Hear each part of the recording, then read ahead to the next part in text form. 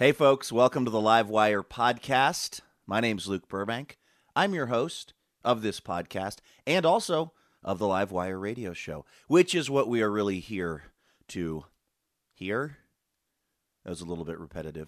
Our theme this week on the Livewire radio show was Tight 5, which is not something dirty, if that is where your mind went, which, by the way, was where the minds of many of the live audience members there at Mississippi Studios apparently went to. It's a stand-up comedy term. You'll hear more about it coming up in my monologue, but what we did this episode of the show is we got some of our favorite stand-up comedians together, and we had them give us kind of like their best 5 minutes of material. And then we talked about stand-up comedy, and it was an incredible show. It was kind of different from anything we've ever done before, and I think we're going to do it again in the near future because it was kind of a hit. I am sitting here in Bellingham, Washington, where I happen to live. Got my yellow lab named Rudy conked out right behind me. For people that listen to the other podcast I do, TBTL, they are well familiar with this, but in this little office that I work out of, I've got a dog bed for the dog because she likes to hang out in here when I'm recording stuff. And then my wife went to one of those nights where you go with your friends and you have some wine and you try to paint something, and she painted a picture of our dog. And God bless my wife. She possesses many amazing qualities. Painting is not probably one of them. So there's a kind of questionable painting of the dog that is framed and installed on the wall right above where the dog is currently sleeping, because we like to keep it as meta as possible here in the Burbank household. I've also got a slice of coconut cream pie because it's a Sunday and I'm not an animal. And I have some coffee that I decided for some reason to heat up in the microwave right before I started recording this, but I put it in for 2 minutes, which is way too much time to microwave a cup of coffee. I turned it into some sort of molten lava-esque product, and I've been too afraid to even take a sip of it, but I'm going to do it right now. It's been, 10 minutes since I did this. We'll see how it turned out. Still too hot. Still very much too hot. This is the second edition of the Livewire podcast in its new and, we hope, improved form. How did we improve it and make it new? Well, for one thing, I'm here at my house talking. And for a second thing, we have started to solicit emails and voicemails from all of you out there in the Livewire radio audience. And we actually got some this week. And we're going to read them to you and even play you a voicemail coming up. And I'll just keep you posted, I guess, on how it's going with this cup of coffee, because this is riveting podcasting. For now, though, let's take it to Portland, Oregon and Mississippi Studios and tune in for this edition of Livewire. We called it Tight 5. Check it out. From PRI Public Radio International, it's Livewire! Recorded in front of a live audience in Mississippi Studios in Portland, Oregon, it's Livewire with comedians Eliza Skinner, Alex Falcone, Bri Pruett, and Anthony Lopez. Music from Ayron Jones and our fabulous house band. And now, the host of Livewire. He's headlining at the Funny Bone in Tempe, Arizona this Saturday night. Luke Burbank!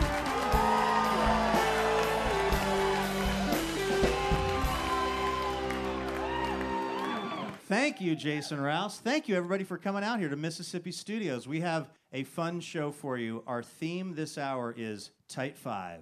A lot of you probably don't know what that's a reference to. It is not, as it might sound, when you give someone a high five in a phone booth or some other constrained. I try to keep the jokes really current at the top of the show, which is why I do a lot of phone booth humor.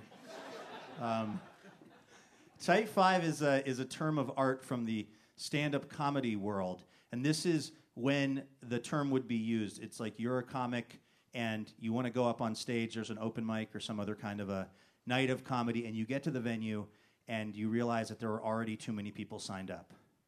But you have to go up there because there's a comedy-shaped hole in your heart, and you need to get on stage. So you find your friend who's the MC, who's putting the list of performers together, and you say, I have a tight 5 minutes on phone booths that is going to kill. And they let you go up, hopefully, because your tight 5 in comedy is like your best 5 minutes. It's like a really good, really polished little gold nugget of comedy. And I feel like I know a little bit about the terminology in stand-up comedy because I tried to become a stand-up comic, unsuccessfully so. When I was in college, I went to a lot of open mics, and there was this comedy club in Seattle that had 4 different nights that all had different names. One was called Hick versus Chick. One was called Queer as a $3 Bill. One was called Urban Comedy Night. And I forget the 4th. And all of the nights were the same 10 of us. Just trying to get on stage for a couple of minutes. And it was tough sledding at first, but I started to kind of figure it out a little bit and figure out my act. And eventually, I built it up to the point where I got the call that they talked about. A promoter had been at a show of mine and offered me kind of a dream gig, which was to open at the Crazy Moose Casino in Pasco, Washington, which was about 400 miles round trip from Seattle, maybe $120 worth of gas at that time. It paid $25. So it was tempting. It was actually tempting because I realized this is what you got to do to be a stand-up comic. This is what stand-up comedians do. They drive far distances. I mean, when they're starting out anyway, they'll go up anywhere there's a stage, anywhere there's a microphone, because they've got this story they want to tell, and they want to interact with people in this art form. And I was considering doing this because I knew if I did it, I'm going to become a stand-up comedian. If I don't drive to the Crazy Moose Casino, I'm not. And I decided not to do it because I was so afraid that I was going to drive all the way over there and that the people at the Crazy Moose Casino were not going to like my jokes. Also, what didn't help was they told me that I was going to be standing in between the slot machines and the carving station of the buffet. Did not seem like an ideal comedy environment.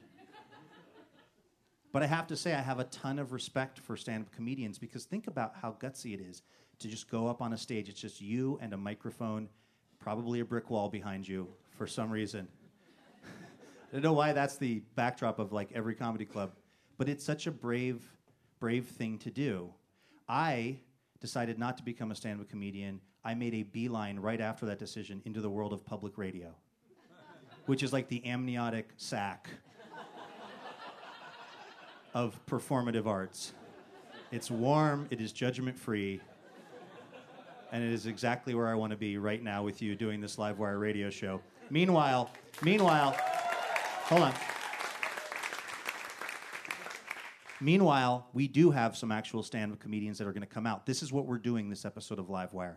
We have some of the best comedians in Portland and some great comedians from out of town. They've each gotten their tight 5 together, and we're going to bring them out, and then we're going to talk to them about comedy, and we're going to have a great time. You guys want to do that? Yeah! All right. When we decided to do an entire stand-up comedy show, we knew we would want to combine forces with Earthquake Hurricane, which, along with probably being a new movie starring Dwayne "The Rock" Johnson, is also one of the best nights of stand-up comedy here in Portland, which, because it's Portland, it also happens in a bike shop. It's like a zoning thing. It's in the cycling/comedy district of town. And we are so excited to have some of the folks from Earthquake Hurricane here to give us their tight 5. So first up, please welcome Bri Pruett to Livewire.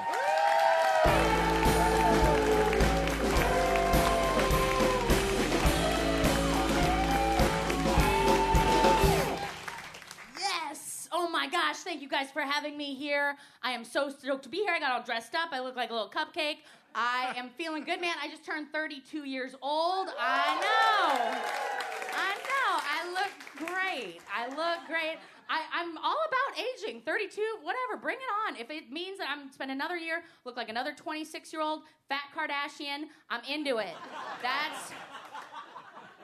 I'm the accessible one. You can definitely keep up with me. I'm very slow. But the only thing that's changed, that I'm 32 years old. A lot of people ask me, when are you settling down? When are you going to have some children? People assume that I enjoy children because I'm like chubby and loving, and I usually have cookies in my purse. But don't want to go down that path. I'm not trying to have babies. But babies are really trying to have me. They're trying to get involved. Kids love me. Babies love me. Babies will stare at me at the grocery store, and then you play that game of can I make a face at the baby quick enough that the parent doesn't catch me, and then I'm weird, and I get kicked out of the grocery store. Or I'll be like at a bus stop, just mind my own business, and a toddler will just scramble into my lap and start whispering secrets to me. I'll be in a big crowd, like an airport or farmer's market. A little kid will just walk up, grab the corner of my cardigan, and be like, "Hey, where are we going? You look like my aunt." "That's a pretty big purse. Do you have any cookies in there?" And I'm like, "Yeah, I do, but they're for me. Get out of here. Scram." You gotta shake those kids loose before you get your smell on them, and the mother rejects them, and then you gotta raise them.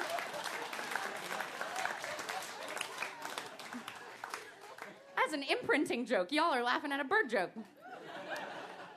Yeah, it's a real problem. They don't make birth control for children that are already alive. And I'm not something violent. I mean, like a bear bell or a repellent, something to warn them that I'm not a safe bet, you know? Like, ding, ding, ding. She doesn't know what a 401k is, and she smoked pot before noon. Run! And then they scatter. I do smoke pot. I'm a legal weed smoker in the state of Oregon. I just come out to my family. And my mom, is concerned, but, she kind of asked me, because she's like, "How does it work?" And I was like, "Well, if you go to a dispensary, someone like you could buy a joint, and you could smoke that joint probably once a day for 2 weeks and be high as a kite, and that would cost you $10 to $12. And she goes, "Oh, so this is really affordable." I was like, "Yeah, Mom, I'm doing like the bulk food of addictions. I'm all about it." Thanks you guys so much. I'm Bri Pruett. Bri Pruett.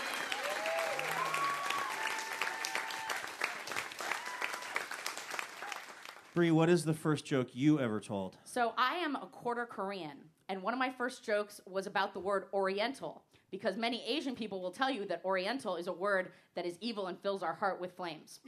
And I thought it was very funny that people still throw that word around. So I told a joke where I said, I look like a white person, but I am 3/4 white and 1/4 Oriental. That's right. My mom's mom was a package of top ramen. And it still works. It was a banger. That was one of the first jokes you ever wrote. That was the first jokes, yeah. That's a pretty high concept joke. Sounds like you came out hot writing comedy. Yeah, and then people started laughing at the part where I said Oriental, and I was like, "Nope, gotta go. I don't like that." Yeah. Right, because people misunderstand who the joke or what the joke is on. That's right, yeah. In that case, it would appear, because there's nothing more funny than just breaking comedy down and diagramming it, right? Yeah, That's what we know about comedy. Yeah. But the joke there is on people who misuse that word. It's Correct. Not on people who are Asian or Asian Or American. enjoy top ramen. Or Who could fault those people? Ramen Americans should not be judged for their love of high sodium products. What's the worst place you've ever done comedy? Applebee's. It was at Applebee's. I was at Applebee's. It was at Applebee's. And we did stand up while people were taking dessert shooters. And the thing I remember is that if you tank in an Applebee's, the crickets are fajitas. Because you'll say a punchline and sizzle. Nothing else. So then you're like bombing and also starving. Despite having heard the fajita crickets at an Applebee's, Yes. Why do you do comedy? To be perfectly serious with you, it was actually a really practical decision, because I wanted to do performance art, and I was starting with acting, and I didn't get booked in anything because people don't put chubby girls on stage unless it's to play like an 80-year-old woman in a Shakespeare play with age makeup on. So then I quit acting and I started doing improv and sketch comedy, and you need like 8 people to do that, and those people kept getting married and having babies, and I wanted to just do this all the time. So stand-up was the most practical way for me to do performance comedy on my own. And now I love it so much because I get to tell my story. I get to shine light into some places of shame and like despair, and it feels really good. That is a solid answer. Thank you. How do you deal with hecklers? So typically when I am heckled, it is a man, and that person is trying to shut me down for reasons of not enjoying an empowered woman on stage. And typically when that happens, I try to get the female audience members to shame that man, and then he gets up and leaves. It's happened. I was in a coffee shop in Vancouver, and a man in all camo thought he was going to heckle me. How did you even see him? Yeah, exactly. That's what I said. And I told the ladies, like, yeah, this is what happens when you use your voice. And it was more of a political moment than a funny rejoinder, but But it worked. yeah. Well, this is a public radio Yes. show, and so we thought we would test your skills at doing kind of verbal tai chi on some public radio heckling. I can handle these cream puffs. Well, wait till you hear what they have ready for you. Okay. We have actual members of our studio audience who did not know this was going to happen when they came in, who are now going to deliver some sweet, sweet public radio heckling burns. Sir, what is your name? Kurt, Kurt, where are you from? Missoula, Montana. Oh, man, that's like ground zero for heckling. Okay, so Bri is up here doing comedy, you're talking, and then... What is this? All things not funny considered? Whoa, what do you do with that? Who let Nina Totenberg in here? Or is that the person? That's a person. What? Bri Woo! Pruett, Nailed ladies and it. gentlemen.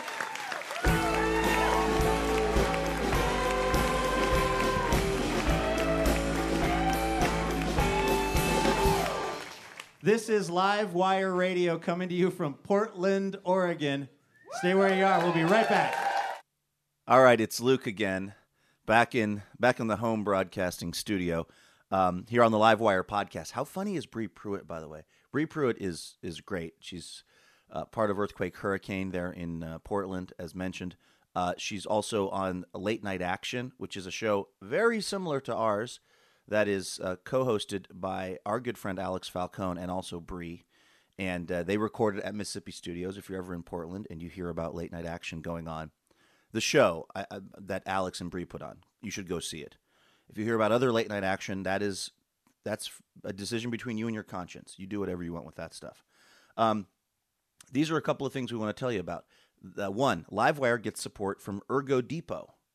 Ergo Depot believes in bringing life to work, in creating more, in dreaming more, and of course, being more. And it all starts with a different kind of desk. A lot of us have office jobs. I said us, like I am one of you. I don't really have an office job, thankfully, for me. I have a job where I travel around to bizarre locations and stand in front of cameras and behind microphones and say things and continue to be amazed that people allow this to go on. But if you're one of those folks that has an office job, you're spending a lot of time at your desk probably. And you need a desk that helps you move around and be as healthy as possible. And that is exactly Ergo Depot's speciality. Like they've got the Jarvis stand-up desk. The Jarvis stand-up desk, a version of the Jarvis stand-up desk is what I use when I'm recording Livewire. It goes up, it goes down. You can set it at specific heights and it will remember those heights. So if, maybe you like to stand extremely erect like a board on like Wednesdays. That's your day for standing that way. But on Friday, it's like the weekend's coming. You want to kind of let your hair down and maybe you want to hunch a little bit. And maybe those are two different heights of desk. You can tell your Jarvis desk a Wednesday height and a Friday height, and it will remember, and it will do that exact thing. It is amazing stuff. They've got all kinds of cool things that are going to make your life better and healthier over at their website, ergodepot.com. All right, back to the Livewire podcast. Coming up, we have amazing musical performance from Ayron Jones. We've also got stand-up comedy from Eliza Skinner and a bunch more. So don't go anywhere. This is the Livewire podcast. Welcome back to Livewire Radio, coming to you from Portland, Oregon, and PRI, Public Radio International. My name is Luke Burbank. I'm your host. This is our all-stand-up comedy show. We're calling it Tight Five. We've got another member of the Earthquake Hurricane team here, one of Portland's finest nights of comedy. Let's welcome to Livewire, Anthony Lopez.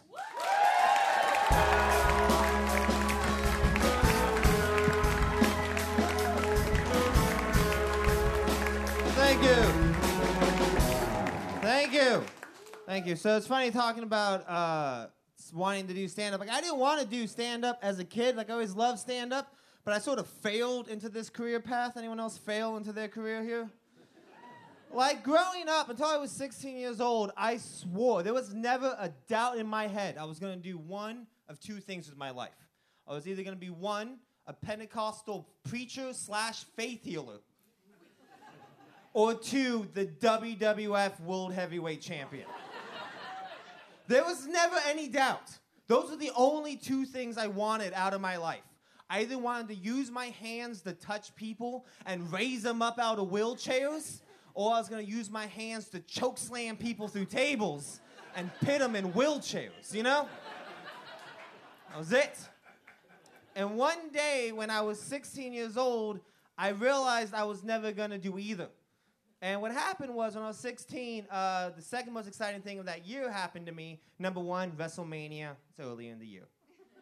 That summer, Benny Hinn came to town. Do you guys know who Benny Hinn is here? Anyone? If you guys don't know, Benny Hinn is the Rock of Pentecostal faith healers, all right? He's super charismatic. He just has what it takes to be a star. You like him, you trust him. Puts on a hell of a show. Very entertaining. A Benny Hinn show is a lot like a Gore show. It's not for everybody. But if you get a chance, you should see one. It's a hell of a show. So at this point in my life, wrestling and God was starting to fade. Because growing up, it was very easy to believe in God. And as you get older, you need to start to feel the power of God. And I really needed to feel it at this point in my life. So I went to go see Benny Hinn. And I was like, that's it. I'm going to feel God tonight. I know if one guy is not going to let me down, it's going to be Benny Hinn. So I went, watched a hell of a show. It was an amazing show. Came out, did some preaching, did some faith healing, did some singing, some dancing. It was great. And near the end of the show, he was like, all right, now we got for the closer, what I'm going to do is I'm going to pit the power of God in all the youth here.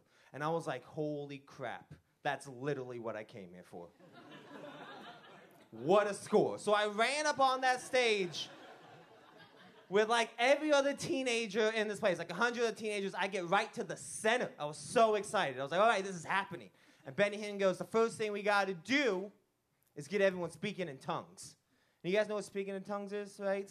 It's the thing Pentecostal religious people do when it's like the power of God moves into you and you speak this magical language.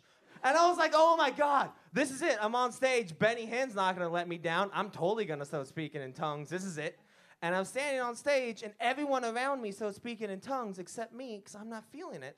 And I look over at my friend Levi, and he's speaking in tongues, and that's messed up, because I know what him and Katie have been doing the past few months. And God's going to touch him, but not me? What the hell? So I lean over to Levi, and I go, Levi, what are you doing? And he goes, I'm just making stuff up. And I go, is everyone in this room right now simultaneously making stuff up? But no one, like, looks over. They just think they're the only ones making stuff up. Is that what's happening? So I was like, I didn't want to be the one person not just lying to himself. So I was like, yeah, also speaking in tongues. But I was really quiet about it because I just knew at any moment Benny Hinn was going to be like, hey, everyone, shut up. Was that kid just making stuff up? Did you hear that? I felt it. So at that point, I needed to feel God. I needed to feel it so bad at that point. But it was cool because Benny Hinn was about to do the closer, about to do his finishing move, which he was going to go down and put his hands on every kid and put the power of God directly in them. And I was like, this is it. And I'm standing there, and he's going down the line, and all these kids are falling down, and he gets to Levi, and Levi goes down like a sack of potatoes, and I'm like, yeah, take that, heathen. And he gets to me, and I'm like, this is it. I'm about to feel the power of God. And Benny Hinn puts his hands on my face. And I don't feel so much as the power of God as much as I feel like a sweaty con man's hands on my face.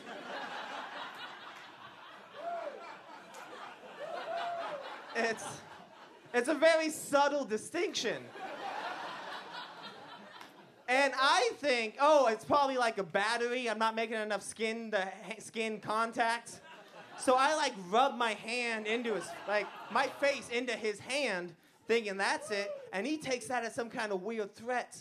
So he's like, this kid isn't showing me up on my show. So what he does, he takes a step back forward towards me, puts another hand on my face, this time secretly puts a hand on my chest, and just shoves me to the ground as hard as he can.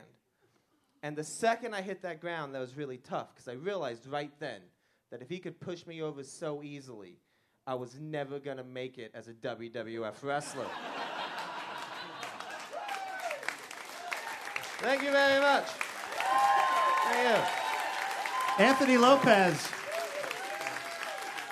Thank you. Anthony, what's the worst gig you've ever had? I had to do, like, very early into my stand-up, I did a Portland's Funniest Posting contest, and I did one show that was, it was so bad, no one laughed in my entire act, and it was so quiet in the room that a guy tried to very quietly, in the between, like, a joke, lean over to his wife and went, "This guy really sucks." But it was so quiet that everyone could hear it. And I still had like another 5 minutes in my act at that point. And I was just like, yeah, that guy's right, huh? Only laugh I got in my entire act. That's it. That was real bad. That's the kind of thing that would make a lot of people quit comedy. Yeah, but it's the type of thing that really kind of makes you fearless. Because, like, that sucks, but the next day, but like, if that's literally the worst it can get, I went through high school. Yeah. Like, that wasn't that much worse than, like, gym. How do you deal with hecklers? Oh, I don't. Not well. I usually try to freight train through it. Like, hey, that was weird, right? And then I don't acknowledge it, and then it gets weird, like it is now. We're going to need you to bring whatever small heckling dealing with skills you have, Anthony Lopez, right now, because we would like to see what it's like when you deal with a public radio heckler. Okay. It's not like a regular heckler. This is a heckler who feels like they've donated to public radio, so they're really somebody. This is a different animal you're going to be dealing with. Gotcha. Okay, let's meet our an actual heckler from our audience. Well, I should say this: an actual audience member who we've asked to play our public radio heckler for Anthony Lopez's set. Ma'am, what is your name? Lucianne. Lucianne? Okay. Have you ever heckled anyone before? No.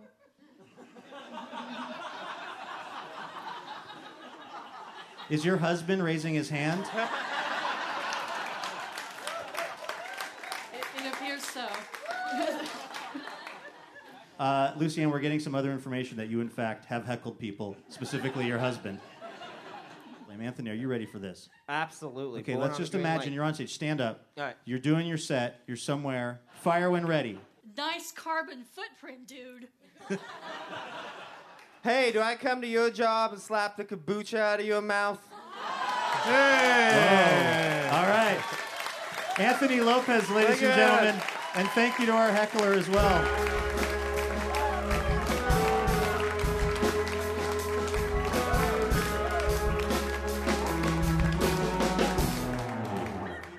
This week's show is brought to you in part by Alaska Airlines. With 80 nonstops from Seattle, they've added New York's Kennedy Airport. Now the city that never sleeps is just a nap away.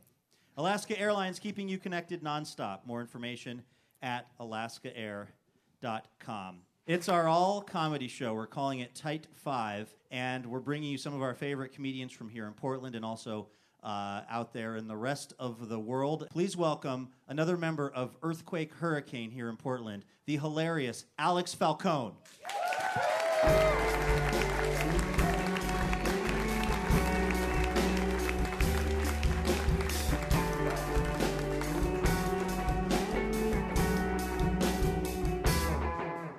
Thank you guys so much. I am so excited to be here. I love any time I get to do stand-up. This is all I've ever wanted to do since I was a very little kid.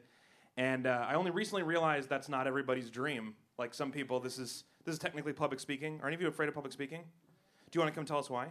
No, I get it. That's a stupid joke and genuine panic in that man's eyes. That people are so scared.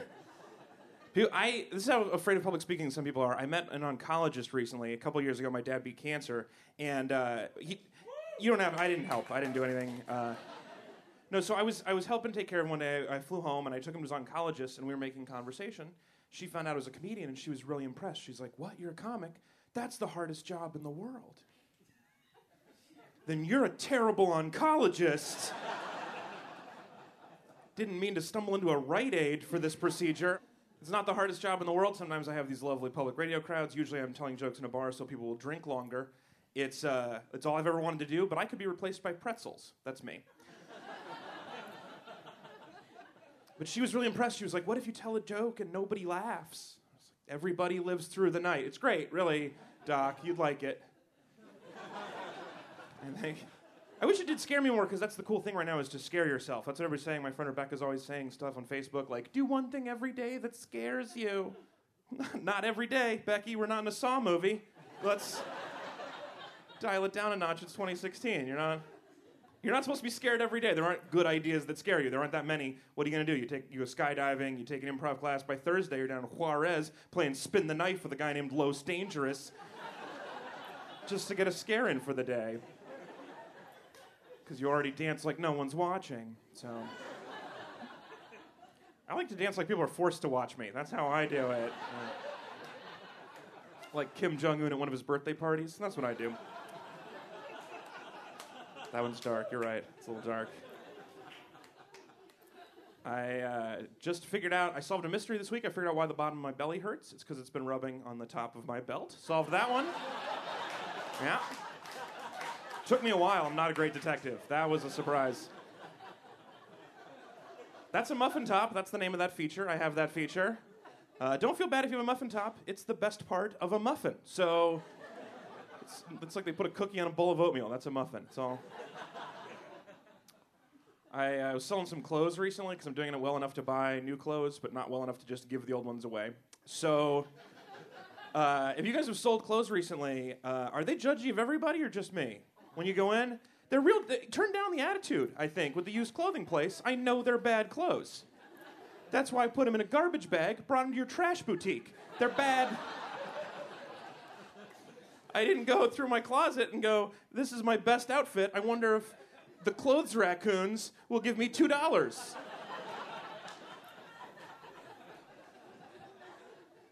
I've been traveling a lot, which is great. I love to eat, though, and it's sad when you're traveling and you have to make decisions on what to eat based on Yelp reviews. I don't know if you guys have noticed this, but I'm starting to suspect that the people reviewing stuff on the internet are not our best people. Have you noticed this? I'm a little concerned we're not putting our geniuses on this problem. I was in Austin, Texas, trying to find a bagel. First place, first review, said, too much cream cheese, 1 star. I don't think you understand how bagels work, ma'am. I think that's the point of a bagel, is the cream cheese. No one was like, I wish my toast was chewy and the middle was missing. We're here.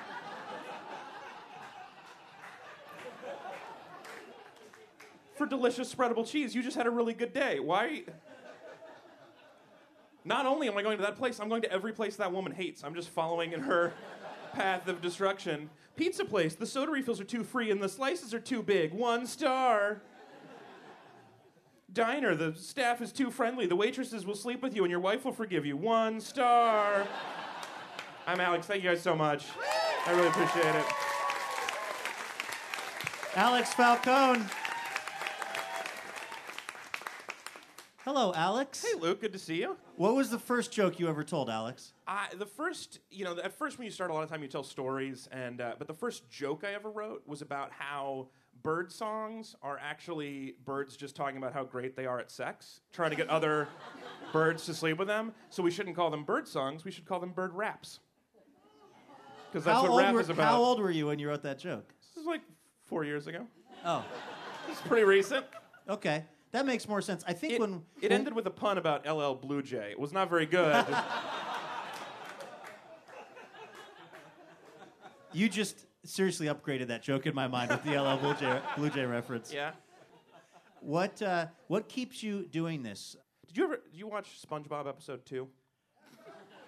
I probably did, actually. Yeah, it's great. So it's this. He splits his pants, and all the adults laugh at him, and so he spends the rest of the episode just splitting his pants over and over and over again, and it stops being funny. And that's what being a kid is like. I think it's the best metaphor for comedy. It's like I made an adult laugh by saying something wrong, and they love it, and so I'm just gonna say the same wrong thing every day, and then they stop laughing. You're like, I got to think of a new thing. So with SpongeBob, he ripped his underwear also, and that was his elevation of that bit. That's what comedy is. I'm just tearing my pants on stage every night, trying to chase that first high. God, you make it sound so noble. you guys have this great night here in Portland, Earthquake Hurricane, which is actually at a bike shop, and it's wonderful. Great. Slash bar. It's a bike shop with a bar in it that also sells artisanal coffee. It's the Portlandest thing. They have a knitting class. Yes. It's as much... They will wax your mustache while you wait. For free. Yeah. You have put together some great nights of comedy. I think you tend to often be in environments where the crowd is a good comedy crowd. They get it. Do you find yourselves in situations, though, where you're outside of that bubble and you're getting heckled or people are yelling things at you? And what do you do in that case? I think the scourge of hecklers is an overblown concern. I feel like it's like sharks. It's like 2 or 3 a year, and we act like we're all in danger. It doesn't... Like...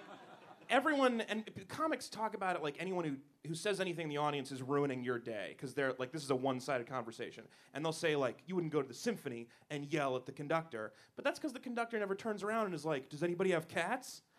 Like, you're and asking if that does happen, you're at a very low-rent symphony. Or a great one, that sounds fun. Yeah.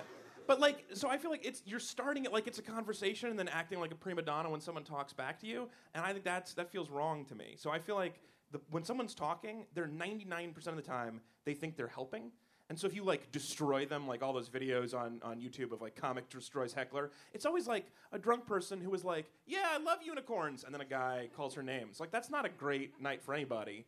I think like if somebody wants to talk, we'll talk about stuff until it's not funny, and then I'll talk to somebody else and keep going. For people in their car somewhere just tuning in, this is our comedy show. This, by the way, is Livewire Radio coming to you from Portland, Oregon. We've got some of our favorite comedians coming up and giving us their tight five, their favorite 5 minutes. So here's what we've been doing, because this is a public radio show and we've got all these great comedians up. Yeah. So we're going to see your skills in a public radio heckling environment. So we have got actual audience members that did not know this was going to happen before the show, and we have given them some ammo, and now we're going to see how you respond. Ma'am, what is your name? Rachel. You doing good, Rachel? Are you nervous? She probably was at the beginning, but now she's just bored. All right, Rachel. So we're at a public radio comedy club. Yeah. Alex Falcone, part of Earthquake Hurricane, is up there on stage. He's being hilarious. He's got the crowd where he wants him, and then you say... I've heard Pledge Drive's funnier than you, and I'm talking about the ones hosted by Kai Rizdal. Wow. It's pretty good. See, we just celebrate. That's a great burn that Rachel came up with. It was like, good job. We both had a good night. This is very public radio. Sometimes you just accept that the heckle is valid criticism. Anything that's pro Kai Rizdal, I'm pro that. I mean, nice. I'm one of the Kai heads, as they call us. I think. Alex Falcone, thank you ladies guys so and gentlemen. much. I really appreciate it.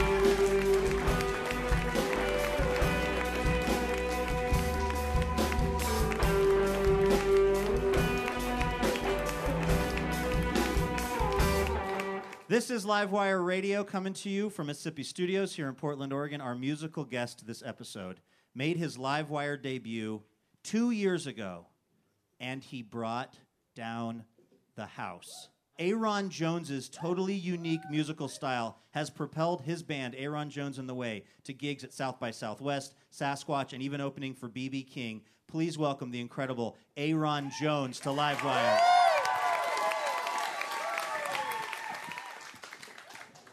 Ayron, welcome to Livewire. Thank you, man. It's good to be back. Tell me about this new Seattle supergroup that you're singing with. Okay, are you ready, Portland, Oregon? Yeah. You ready? I guess this is like your breaking news here, right? It's a pretty big deal, yeah. So I have the privilege of announcing today that Mike McCready, Duff McKagan, and Barrett Martin are going to be in a supergroup called the Levy Walkers. They are working on an album right now, and I am one of the featured artists on the album. We'll be releasing the single later this fall. So wow. Yeah. Those are the guys from Pearl Jam, Guns N' Roses at one point, then Velvet Revolver, right? Screaming Trees, Velvet Revolver. And geez. Yeah. Does that make you nervous to like sing with those guys? It's definitely something that you got to think about. You got to take some time to process it all, but not really though. I mean, I've been grinding for the last, 6 or 7 years or something like that, and I feel pretty ready to start really putting my name out there. So, well, what song are we going to hear here? This one's called "Play Me a Song." All right, this is Ayron Jones on Livewire.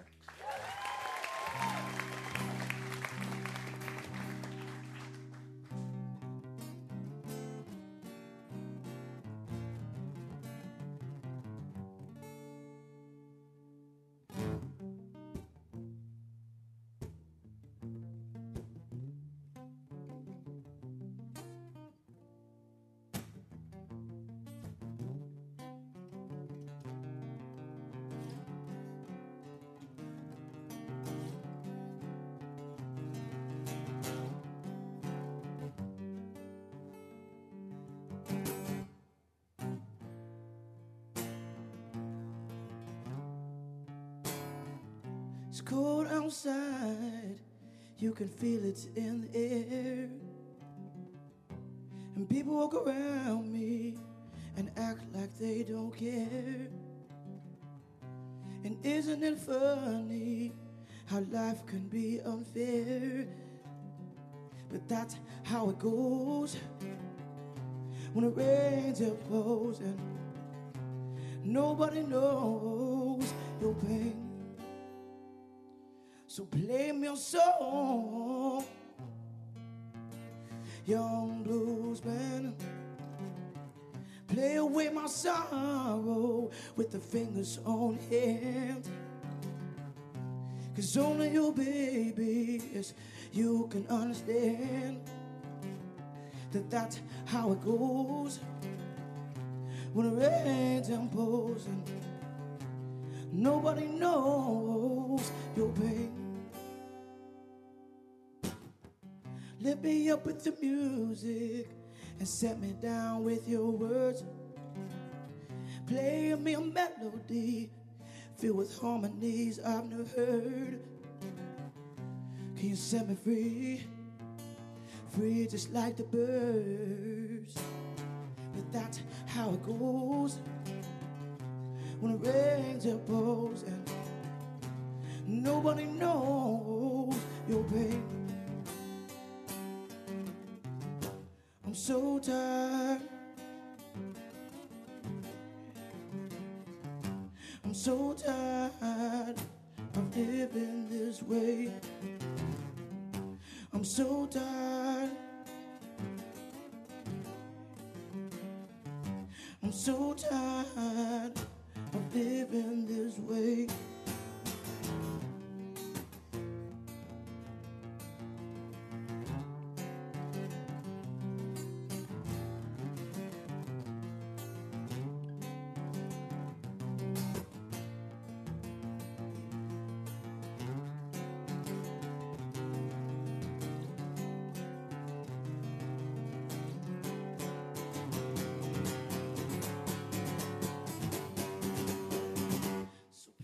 Song,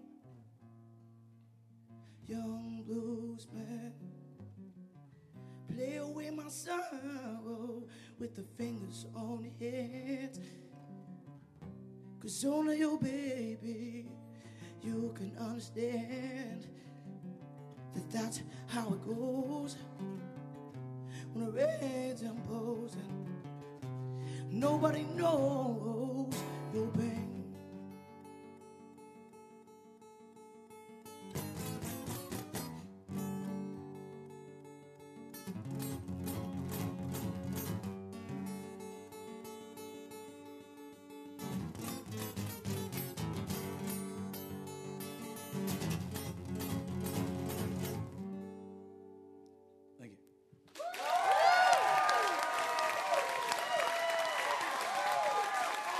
Ayron Jones, ladies and gentlemen. Wow.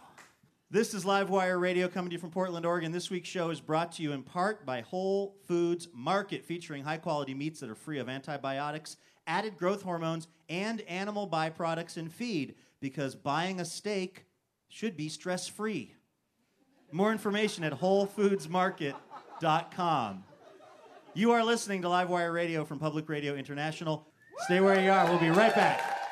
We have now had Ayron Jones on Livewire 2 times, at least while I've been the host.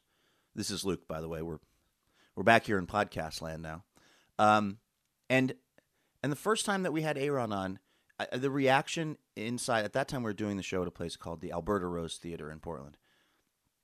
The reaction inside the theater, it was borderline a religious experience for people, because the music was so affecting Ayron's singing, musicianship, and just presence on stage was just incredible. He's being produced by Sir Mix-a-Lot now, and when they asked Sir Mix-a-Lot, why did you decide you wanted to produce this guy who plays, guitar music, basically? If you don't know who Sir Mix-a-Lot is, if this were a different kind of public radio show, we would explain to you who Sir Mix-a-Lot is.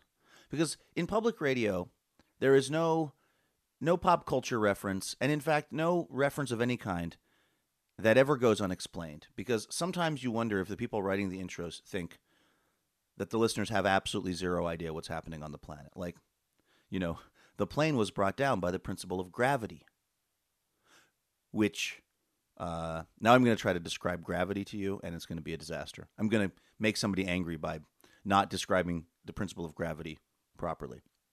This is my point, you guys. We heard that Sir Mix-a-Lot was producing Ayron Jones, and when they asked him why, he said, because I heard him live. And I thought to myself, how is it that nobody is producing this guy? And so they have teamed up, and they've been making some pretty amazing music together. Livewire Radio is a unique thing, and here's how. We are totally independent. We are distributed by Public Radio International, which is great, which we love. And we're on a lot of radio stations, which is also great. If you don't hear us on the radio in your area, on the public radio airwaves, maybe call that station and say, hey, how's about you get some Livewire on there? That would be cool for us. But we are independent, which means we have to figure out how to pay for Livewire every single year. And that can be a real challenge. And one of the ways that we're able to get that done is because people join our League of Extraordinary Listeners.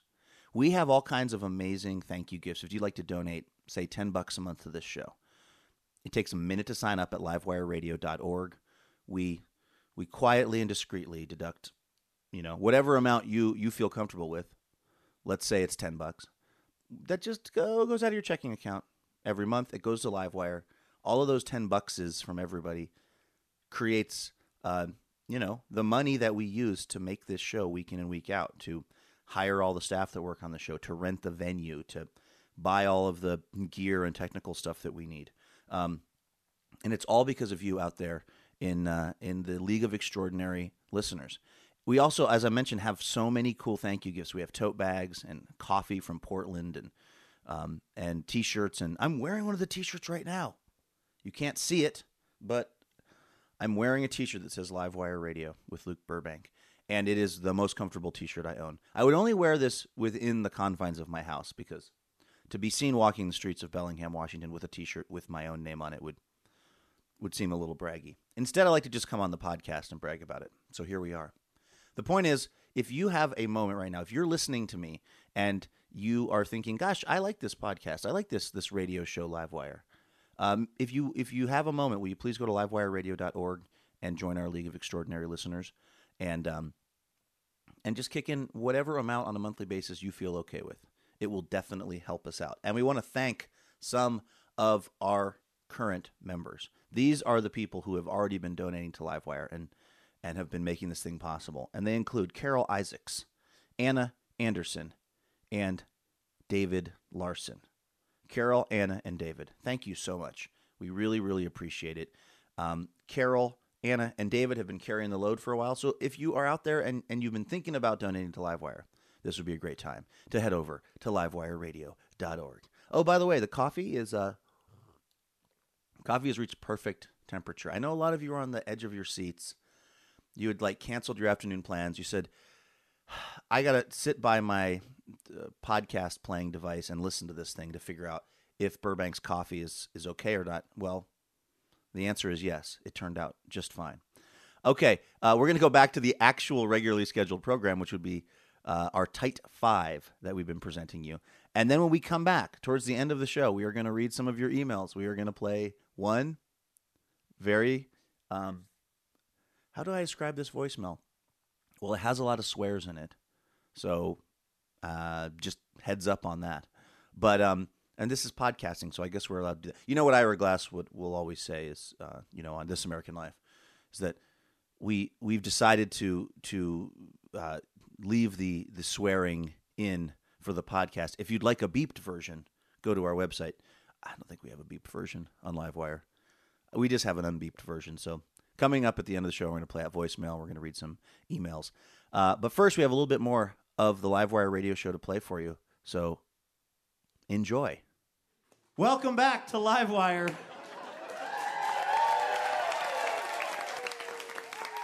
All right, we are super excited to get our next comedian out here. Eliza Skinner started her performing career in Richmond, Virginia, as an unnamed child revolutionary in a production of Evita.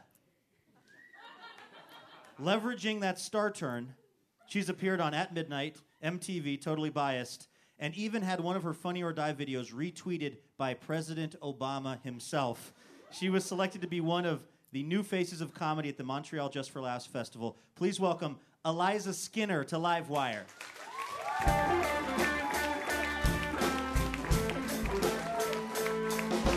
Coming on the stage right now. I'm coming on the stage. Here I am. I just felt like I should participate. Hey, I'm so excited to be out of LA. Hi, Portland. I'm glad to be out of there. I love LA, but people make fun of it. But I do love it. It's where all my friends live, my ex-boyfriends. My current boyfriend, that's the way to keep someone around, right? Calling him that. But hey, my current boyfriend he's a few years younger than me, and that's fun. It's it's fun. It's whatever. It feels kind of weird dating someone younger because I feel like I have all these life spoilers. Like he's like, yeah, I'm gonna start a business with my friend, and I'm like, oh, oh, you don't know how it ends, okay.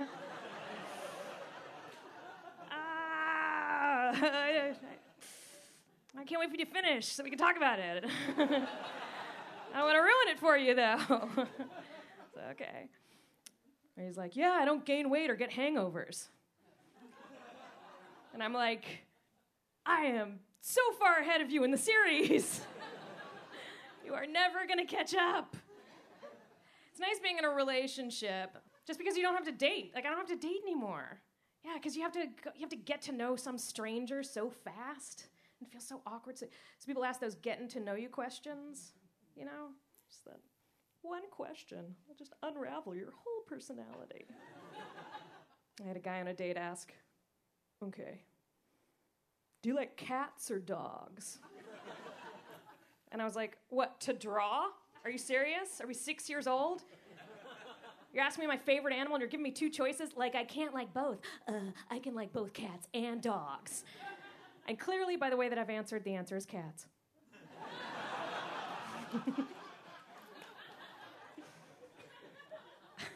I think the only reason to ask that question is to rule out all the people who are like, cats or dogs?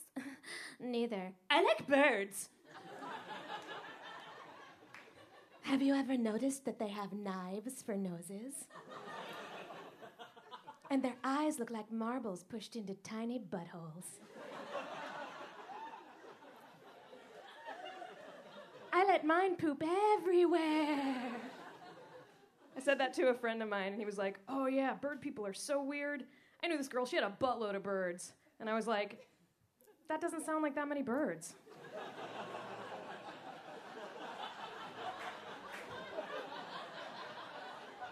It depends a lot on the person and the birds, like what they're willing to put up with. I feel like for me it's maybe one bird, but I don't know. It's a guess. I have not checked. Yeah, people love making fun of cat people. Dog people are crazy too, though. Oh, you guys are a good crowd. I said that in front of a crowd one time, and some woman in the back was like, no! I imagine she still wakes up at night. We're not, right? Fluffy, bingo, bango, no. Gathering her dogs around her in bed. No, but you are. I mean, it's so crazy that there's this big difference, because it's just, what's the difference? It's just a different animal that you like to kiss on the mouth. We're all weirdos. But I was listening to the radio one time, and this woman called in. It was like drive time radio. This woman called in. She was like, yeah, I'm the lady with the dog that says I love you. And the DJs were like, oh, all right, put him on.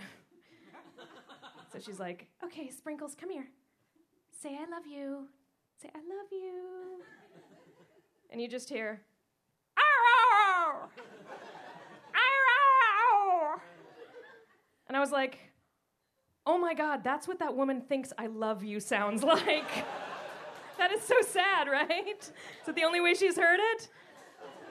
I hope not. I hope not. I hope not. I'm Eliza Skinner.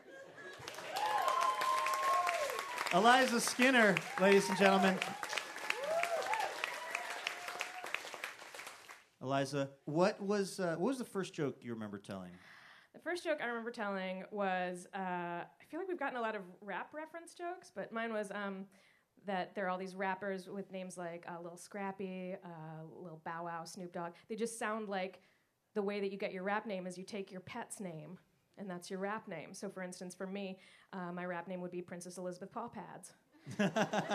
See, that's Something a pretty like that. decent first joke. I guess when we thought to ask the different comedians on this episode that question, the assumption was all of the jokes would be real bad at first. But maybe the takeaway is if you're somebody who's going to be successful in comedy, like you have turned out to be, maybe those people write good jokes when they're starting out. Well, to be fair, I started stand-up after I had already been doing improv for a long time and sketch. And so like I was already thinking in terms of funny, and just building it something that I could say myself was the only change. Okay, so you started off doing improv and things like that, then you kind of worked your way into stand-up comedy. Does that mean have you had terrible gigs? Oh yeah. Yeah, my worst gig was it was corporate comedy. I was doing stand-up for a big sales meeting for a huge company, which shall remain nameless. But it rhymes with Rarbies. Yes. And it was all about roast beef. Yeah. No, it was this big corporate thing, but the problem was, so that's bad. Anyway, that's Right. bad because they're all like, don't say anything about our CEO, but here's a list of his traits. And you're like, do I do it or not? Like, you do. They want you to make fun of their people, but then they tell you not to. But I also assume, is this in the daytime or at nighttime? Yes, it's in the daytime. It's at 8 o'clock in the morning. Oh, you mean the comedy hour. Yeah.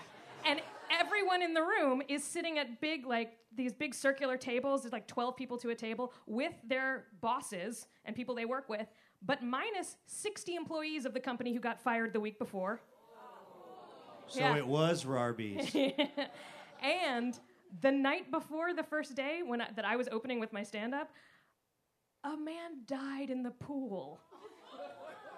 Not a man from this group, but in the hotel. So it was like, Eliza, don't say anything about pools or dying. Go. And I was like, what? Why would I? Oh, God. That is brutal. Why then? Why do you do comedy? What is it about this particular this job that speaks to you? I've just always loved comedy ever since I was a little kid. Always loved comedy. I'm smart. I like smart stuff. And intelligence is great, but funny is like magic intelligence. Do you know what I mean? Like with being smart, it's just like, well, that's handy. But if you can make someone laugh, you did a magic trick. Like you made something happen just with your thoughts. It's always just been so exciting to me. Is it still as exciting now as when you started out? Yeah. I really like the challenge of creating different jokes for different things. You know, I write for TV now and have to do specific types of humor every day. But also what keeps me in it now is I really like comics. How do you feel your Tai Chi against hecklers is? I think it's pretty good. Really? I think there's a few different varieties of hecklers. Like, yeah, there's the ones that just want to have a conversation. My best friend that I grew up with is a heckler. She's that type. I can't take her to shows anymore, and it's sad. Well, we've got her here. Oh, no! Not really, but we do have, because this is a public radio show, a public radio Great. heckler. This is, let me explain for those just joining us, this is actually just a member of our audience who we asked before the show if they'd be willing to read a public radio heckle at you, Eliza Skinner. So let's not hold it against this person who is named what? Peg. Peg. Oh, she seems nice. I can't Yeah. destroy her. Oh, please don't. Are you? Aw. Oh, are you kidding? Peg, nice guy, McGillicuddy. She's one of the meanest hecklers in I'm Portland. gonna tear out your Her guts, whole Peg. thing is she pretends to be super nice to everybody. So let's imagine, Eliza, that you're performing Okay. stand-up, and Peg, heckle the heck out of Eliza. All right. Public radio style. In, skeep, in, skeep, in, skeep. Is that local? I believe she was chanting Inskeep, as in Steve Inskeep, the host of Morning Edition. Are you familiar with? Oh, yeah. Yeah, okay. Wait, I'll tell you what to do with that kind of heckling. I don't know. That's not bad. That's not bad. Eliza Skinner, ladies and gentlemen, and also Peg, our heckler. Thank you.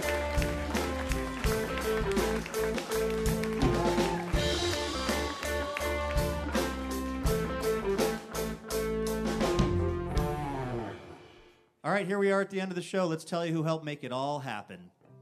Thank you to our guests, Eliza Skinner, Alex Falcone, Anthony Lopez, Bri Pruett, and Ayron Jones.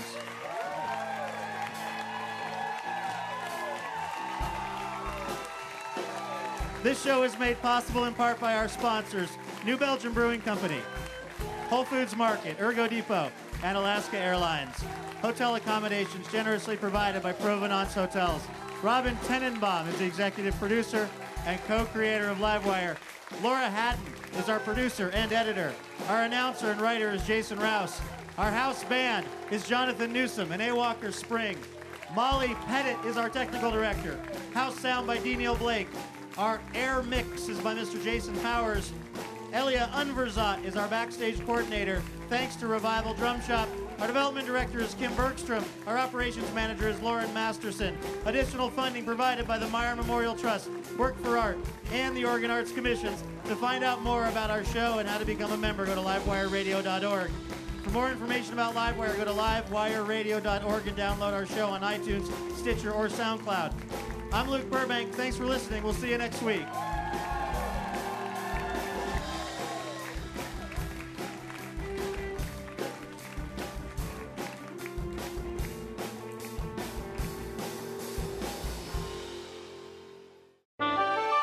PRI, Public Radio International.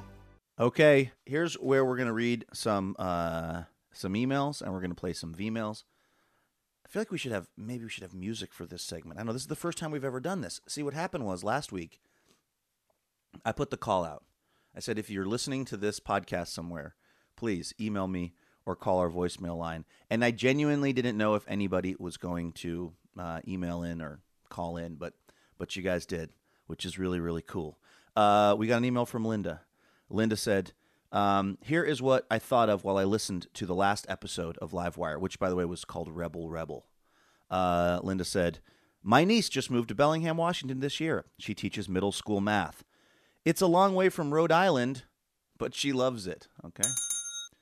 It's a good observation, Linda. I also live in Bellingham, Washington.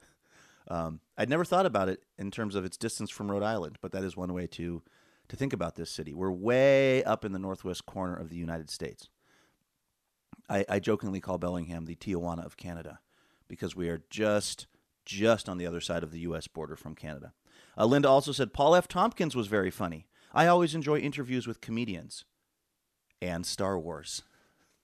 I think that was because we had a contest where we had Paul F. Tompkins try to decide if we were giving him a name that was part of the Rebel Alliance in Star Wars or that was a discontinued piece of IKEA furniture. And it is a shockingly hard task, by the way. I think he got every single question wrong. Listener Linda also says, I learned that the Potato Famine Memorial here in Rhode Island is more than I thought. We talked to a guy, Tim Egan, who writes for the New York Times, who has a book out called The Immortal Irishman. And that book details the life of Tom Marr, who was an Irish revolutionary who then became an American military leader in the Civil War and then eventually the governor of Montana. And it gets into Irish history. We talked about the potato famine in Ireland, and it was interesting stuff. Also, listener Linda was reminded why she doesn't drink Red Bull, though she thinks Bri Pruett is hilarious. Second week in a row, this week is, by the way, second week in a row we have an appearance from Bri Pruett on this podcast. Last week, when the theme was Rebel Rebel, she showed up. She thought the theme was Red Bull, and she just got whacked out of her mind on energy drinks, and it was a whole situation. And Linda says the last thing is, you reminded me that I need to renew my League of Extraordinary Listeners membership. Well, thanks, Linda. Now is the perfect time for you to do that. We also got an email from listener Rebecca who said, I wanted to let you know how much your show has meant to me. I have a super rare disease that took 15 years and 5 neurologists to diagnose. When I have bad weeks, your show really helps me to feel better. It gives me a chance to smile and to laugh when nothing else in my life can do it. I hate TV, so long live radio and podcasts. Signed, listener Rebecca. Well, Rebecca, thank you for that. That is an extremely kind thing for you to say. And to the degree that our show is providing you some solace, we're honored to do that, and we hope that you feel as good as is possible. Listener Robert, never one to be long-winded, said, Luke, I enjoy the podcast. And then he has one of those auto signature things, which I don't think is meant to be germane to last week's edition of the Livewire podcast. I think it's just an auto thing. But Robert's email says, when we remember we are all mad, the mystery disappears, and life stands explained, which was, I guess, something that was said by Mark Twain. And then last but not least, listener Monty says, the expanded version of the Livewire podcast was a great improvement. Thank you, Monty. I appreciate you saying that, since I think this was sort of my idea, along with Lauren Masterson, who's our director of operations, and also Kim Bergstrom, who is our development director. So thanks to all of them for making this possible. That being said, if you guys didn't like this new version of the Livewire podcast, I would feel personally quite hurt. So thanks for saying that, Monty. Monty says, I have chosen myself to speak for all of Denver. So tell your bosses the people have spoken. This has been Livewire. Oh, I know what this is a reference to. I said at the end of the first edition of the new improved Livewire podcast. Boy, that's a mouthful. I said that we need a sign-off at the end of the show. And so Monty has some ideas. This has been Livewire. Until next time, stay lively and wired. That's pretty good. He also says we could end the show by saying, keep the wire live, or may your life be lively and may your wires never cross. It's, those are all pretty decent. If you have an idea for a new kind of, I don't know what you call it, tagline, slogan, ender for the show, email it to me, will you? It's heyluke@livewireradio.org. heyluke@livewireradio.org. And we'll just kind of get a running list going, and maybe we'll try a few out. And maybe on this show, I will end with, actually, like, this has been Livewire. Until next time, stay lively and wired. Well, I don't know. I don't want people to feel like I'm bossing them around, telling them they have to be lively and wired. Keep the wire alive. I wonder if he means the TV show, which was amazing.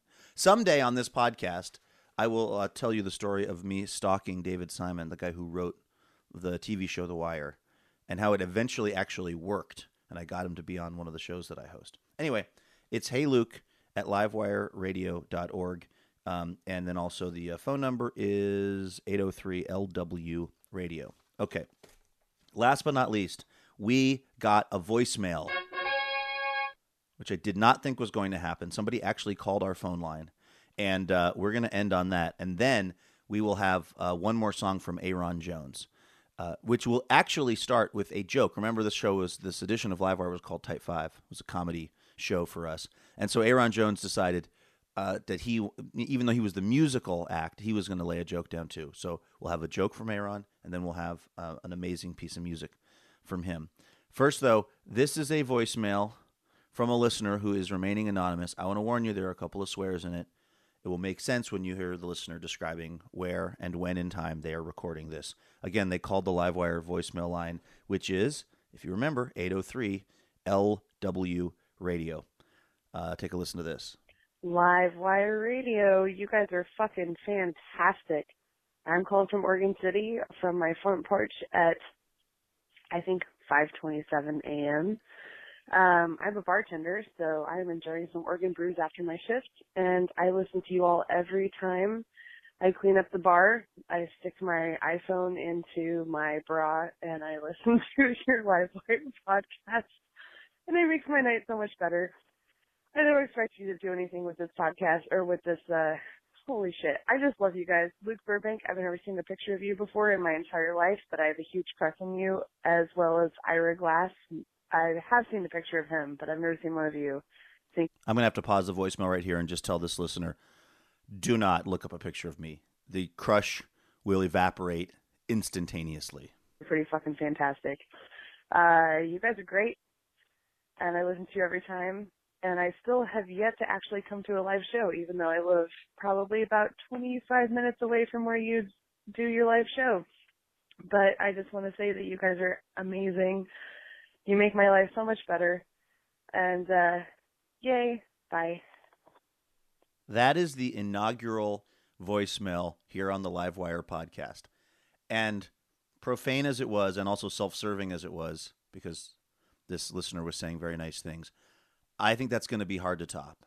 That was pretty good. But I think you guys can top it. So if you get a chance, call us up, 80. It doesn't just have to be positive. It doesn't just have to be how you have a crush on me and Ira Glass.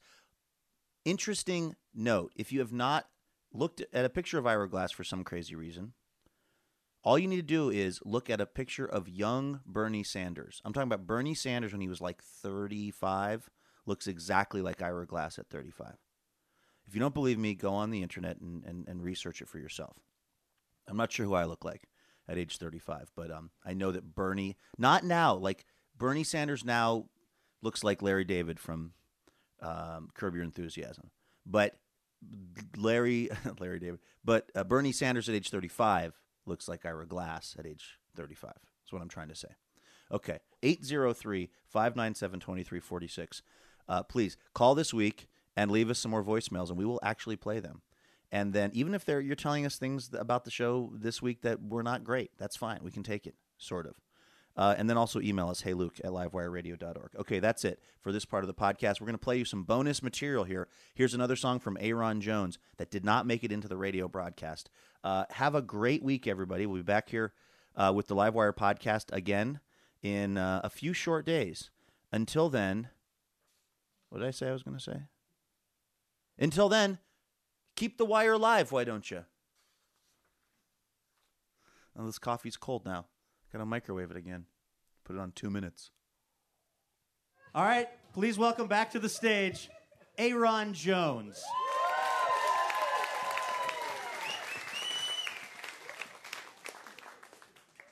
Look, I have a joke. Hold on, Ayron has a joke. I want to tell my joke. Okay, hold on. Let's get your microphone on. I have a joke just because I feel bad I didn't have a joke today. This is a comedy show. This is a comedy show. It's not to be funny. Okay, what do you got? So I have this thing that I do when I get home. I talk to my laundry, you know?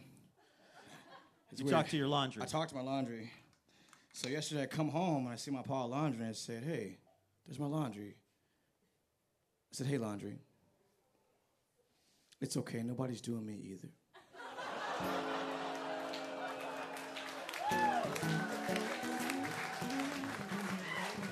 Nice. And you're your own backing section with the guitar. That's probably why people don't use acoustic guitar in comedy.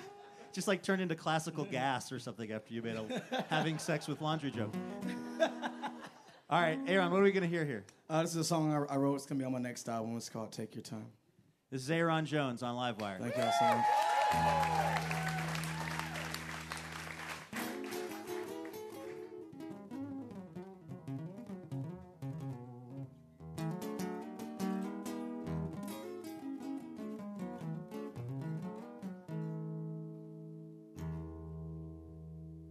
'Cause I know it's hard when you're moving too fast.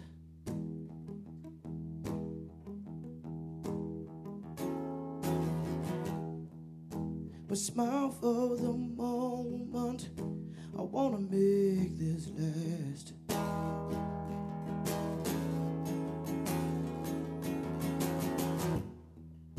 And I know it's hard to get things off your mind.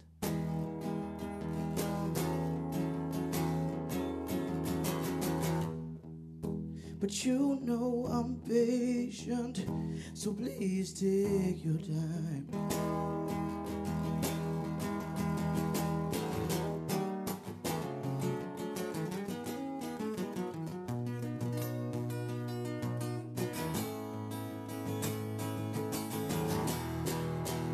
Take your time. Just take your time. Just take your time. Just take your time.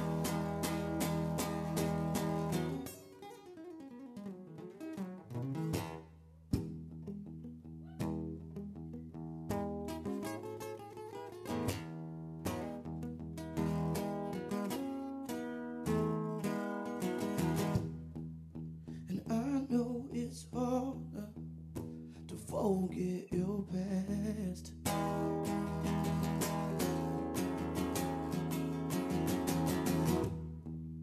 Just give me your heart, I'll be the best you've ever had.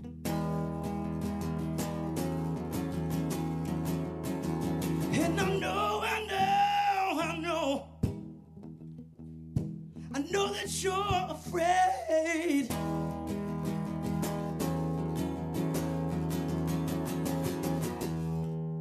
And I'm in no rush. We'll take it your pace.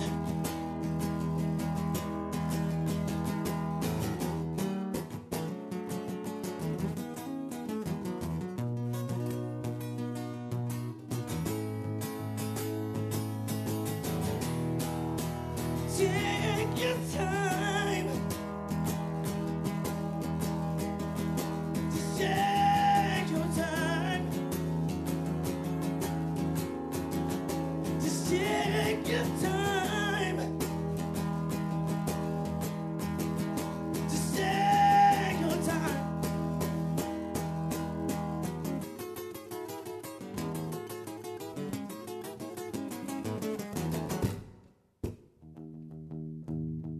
I like the string out, it's okay.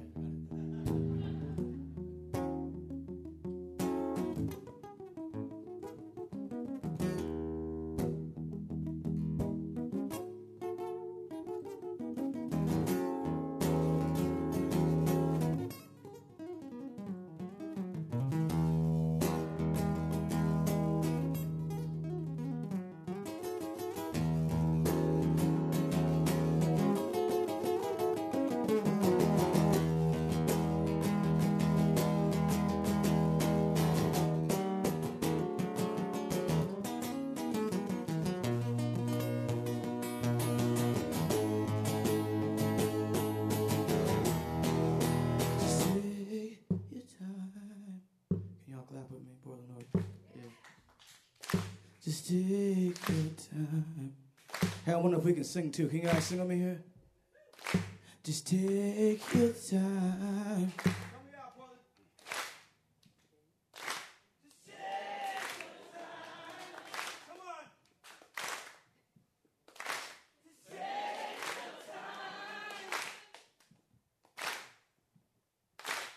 Take your time. Just take your time. Just take your time. Just take your time.